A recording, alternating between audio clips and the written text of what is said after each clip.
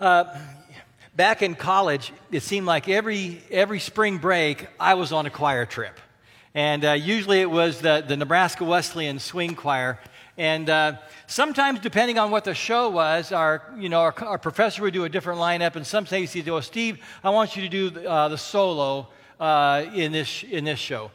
And one year, the solo that I did when I was called upon was and I would play guitar and sing, and it was a song by Jim Croce called Roller Derby Queen. Anybody ever heard it? Jeff, yeah, a couple of you have. All right. It's kind of a funny song.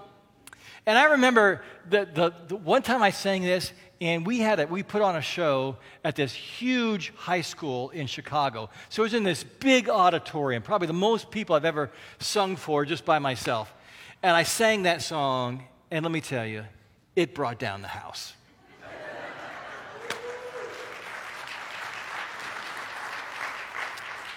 But that's the last time I ever sang that song. No, and I'll tell you why I didn't sing it after that. The song makes it easy to laugh at women with a certain body type.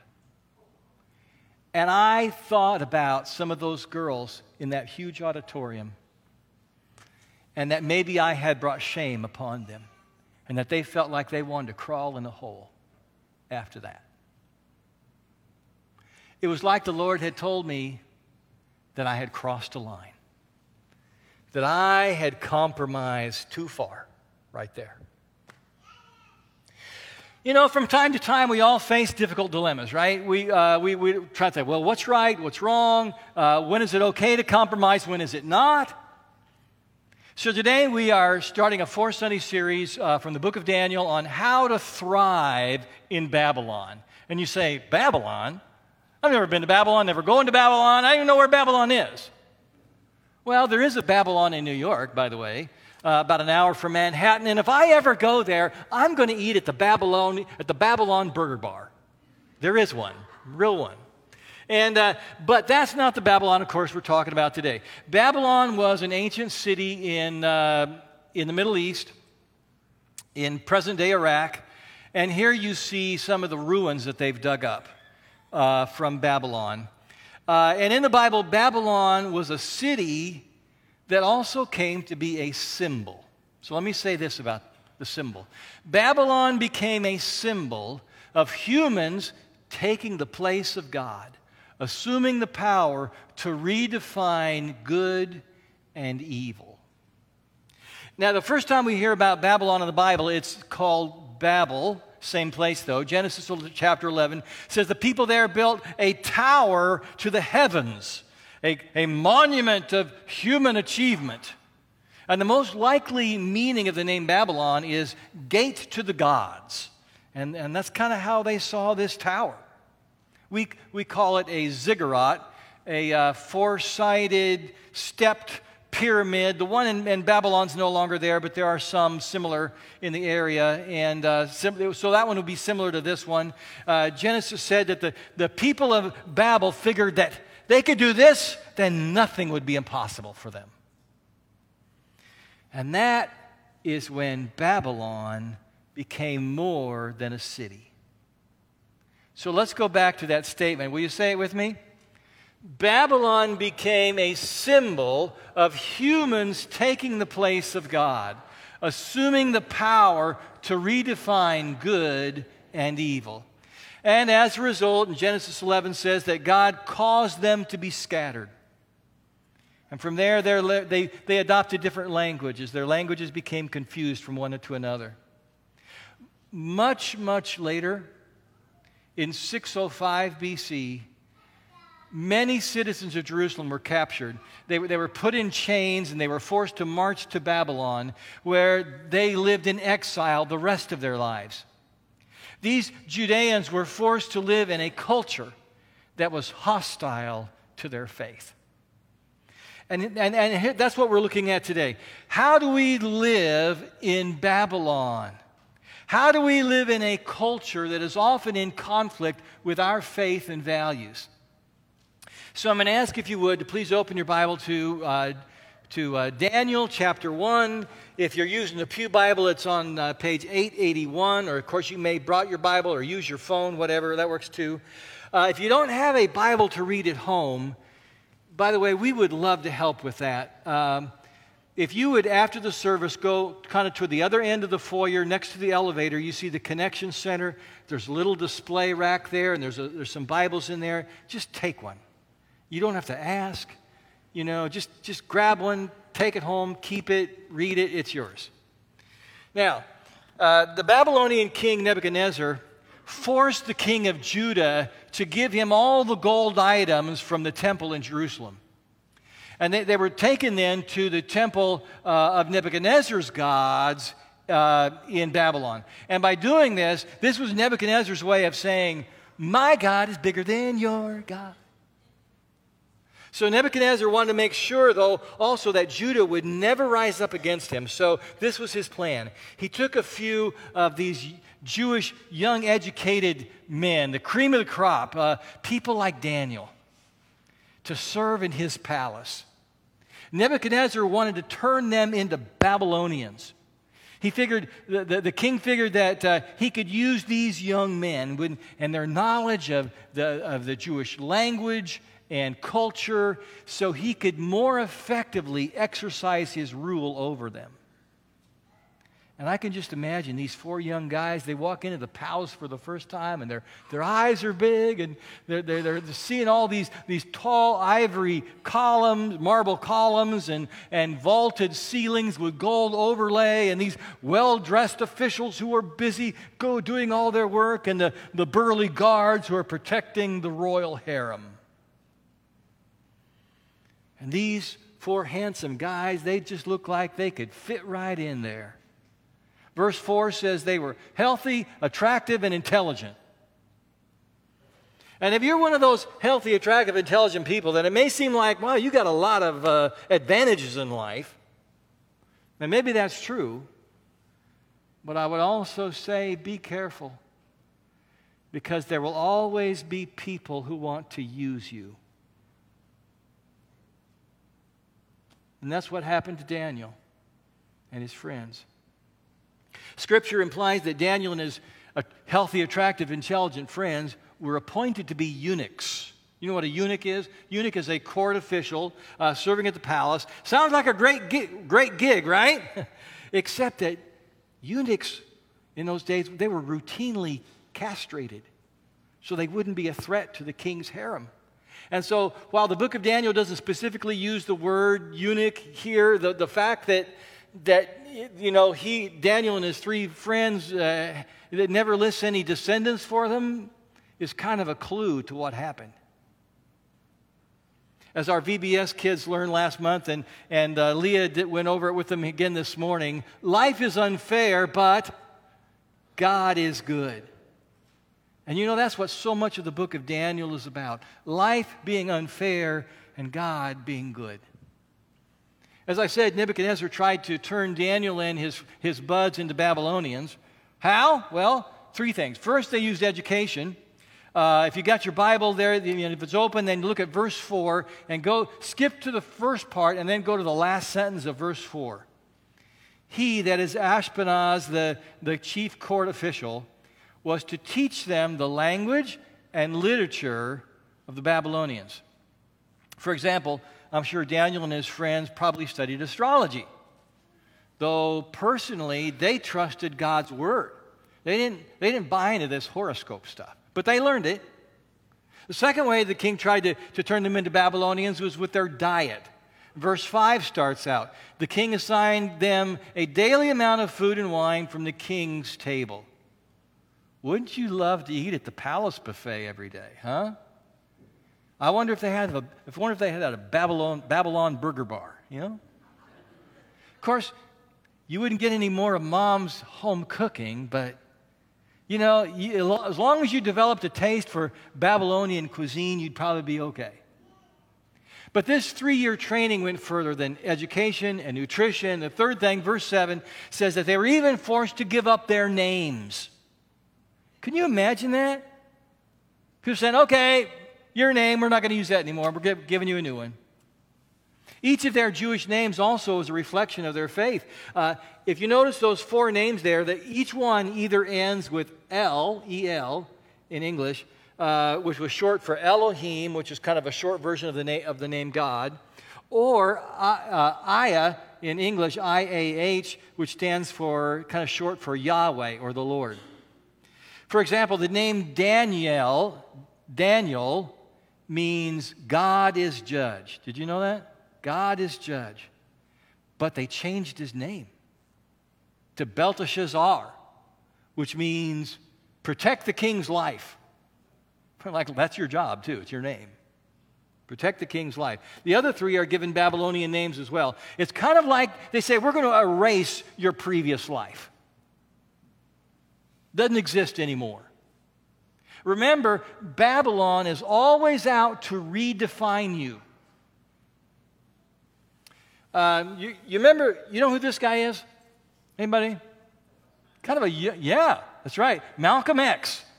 Kind of a young, upstanding, respectable-looking young man for such a radical that he was. He was an African-American activist back in the 50s and 60s. He was assassinated when he was 39 years old. He was actually born in Omaha. Did you know that? Yeah. And I learned recently why he had the X as his last name. When he was born here in Omaha, he was given the name Malcolm Little. But then later he adopted X as his last name because Little was the name given to his slave ancestors by their masters. And the letter X was his way of protesting that his family's African name had been taken away. Babylon will always try to redefine you. And the book of Daniel is about answering the question, how do we thrive in Babylon without letting Babylon define us? And that's the question for us today. How do we thrive in Babylon without letting Babylon define us? Because we live in this world. How do we live in it without letting it define us? And the answer is to give your highest loyalty to God and learn when to compromise and when you must not. Daniel, Hananiah, Mishael, Azariah got the green light from God that, hey, it's okay to work here in the Babylonian palace. God has plans for you. God's going to use you in this situation, so that's okay. And it was okay for them to learn the Babylonian language and literature because it did not replace God's word hidden in their hearts. And it was also okay, what else are they going to do? To accept the names given to them by their captors. When it's just the 4 of them, they can use their real names, but, they're still going to answer to the Babylonian names because they still knew deep down who they were. But when it came to their diet, this is where they knew they had to draw the line. Here it was clear to them that they must not compromise. Let's go down to verses 12 and 13. Daniel says to the guard who served them their meals, "Please test your servants for 10 days. Give us nothing but vegetables to eat and water to drink. Then compare our appearance with that of the young men who eat the royal food, and treat your servants in accordance with what you see." My first question is, hey guys, what's wrong with eating steak every night, huh? I used to think that Daniel and his friends refused food from the king's table because it wasn't kosher. It wasn't prepared according to the law of Moses. And sometimes there might be pork on the menu, and they were not going to eat that. But a lot of Bible scholars see that something bigger was going on here than that. Think of all the Jewish exiles there in Babylon. They're poor. They don't have enough to eat. If Daniel and his 3 amigos were to feast every day on the king's finest foods, it'd be like turning their backs on their friends and family. They knew They had to share in the suffering of their people. Not only that, but once you accept the privileges of your oppressor, it's like even in your own mind, they really own you. Accepting gifts and privileges, it only perpetuates the oppression. And it may seem like, you're hurting yourself too much, you're splitting hairs, and it is a subtle thing, but over time, these privileges erase your independence. You become less and less a free person. It's like a politician being wined and dined by lobbyists, accepting expense-paid tropical trips, because once you go down that road, they've got you. They own you. So Daniel and his comrades decide hey, we're just going to limit our diet. We're just going to eat vegetables, which would include legumes like lentils, big food in that day. And the danger is, the threat is that they would lose weight, that they might get scrawny, they would become less beautiful specimens for the king's court. Well, what happened is not intended to be a lesson in the virtues of veganism, but it is a reminder to resist the influence of Babylon and to give your highest loyalty to God. And God is always going to care for you. So let's go to verses 15 and 16, okay? At the end of the 10 days, that is Daniel and his 3 musketeers, looked healthier and better nourished than any of the young men who ate the royal food. So the guard took away their choice food and the wine they were to drink and gave them vegetables instead. Guard didn't mind. He could keep all the choice food and wine for himself. But for these young men, this is where they had to draw the line. So let's say this from the screen together, shall we? Give your highest loyalty to God and learn when to compromise and when you must not. I was on vacation when the story broke about the condition of the immigrant detention centers along the southern U.S. border, especially the condition of the children. Separated from their parents, many of the children trying to care for each other. I'll spare you the footage. We've all seen it. I tried to do some research, get behind the hype, and get some corroborating evidence to some of these appalling reports. Sometimes you're not sure what you can believe in the news anymore, so you try to dig around a little bit.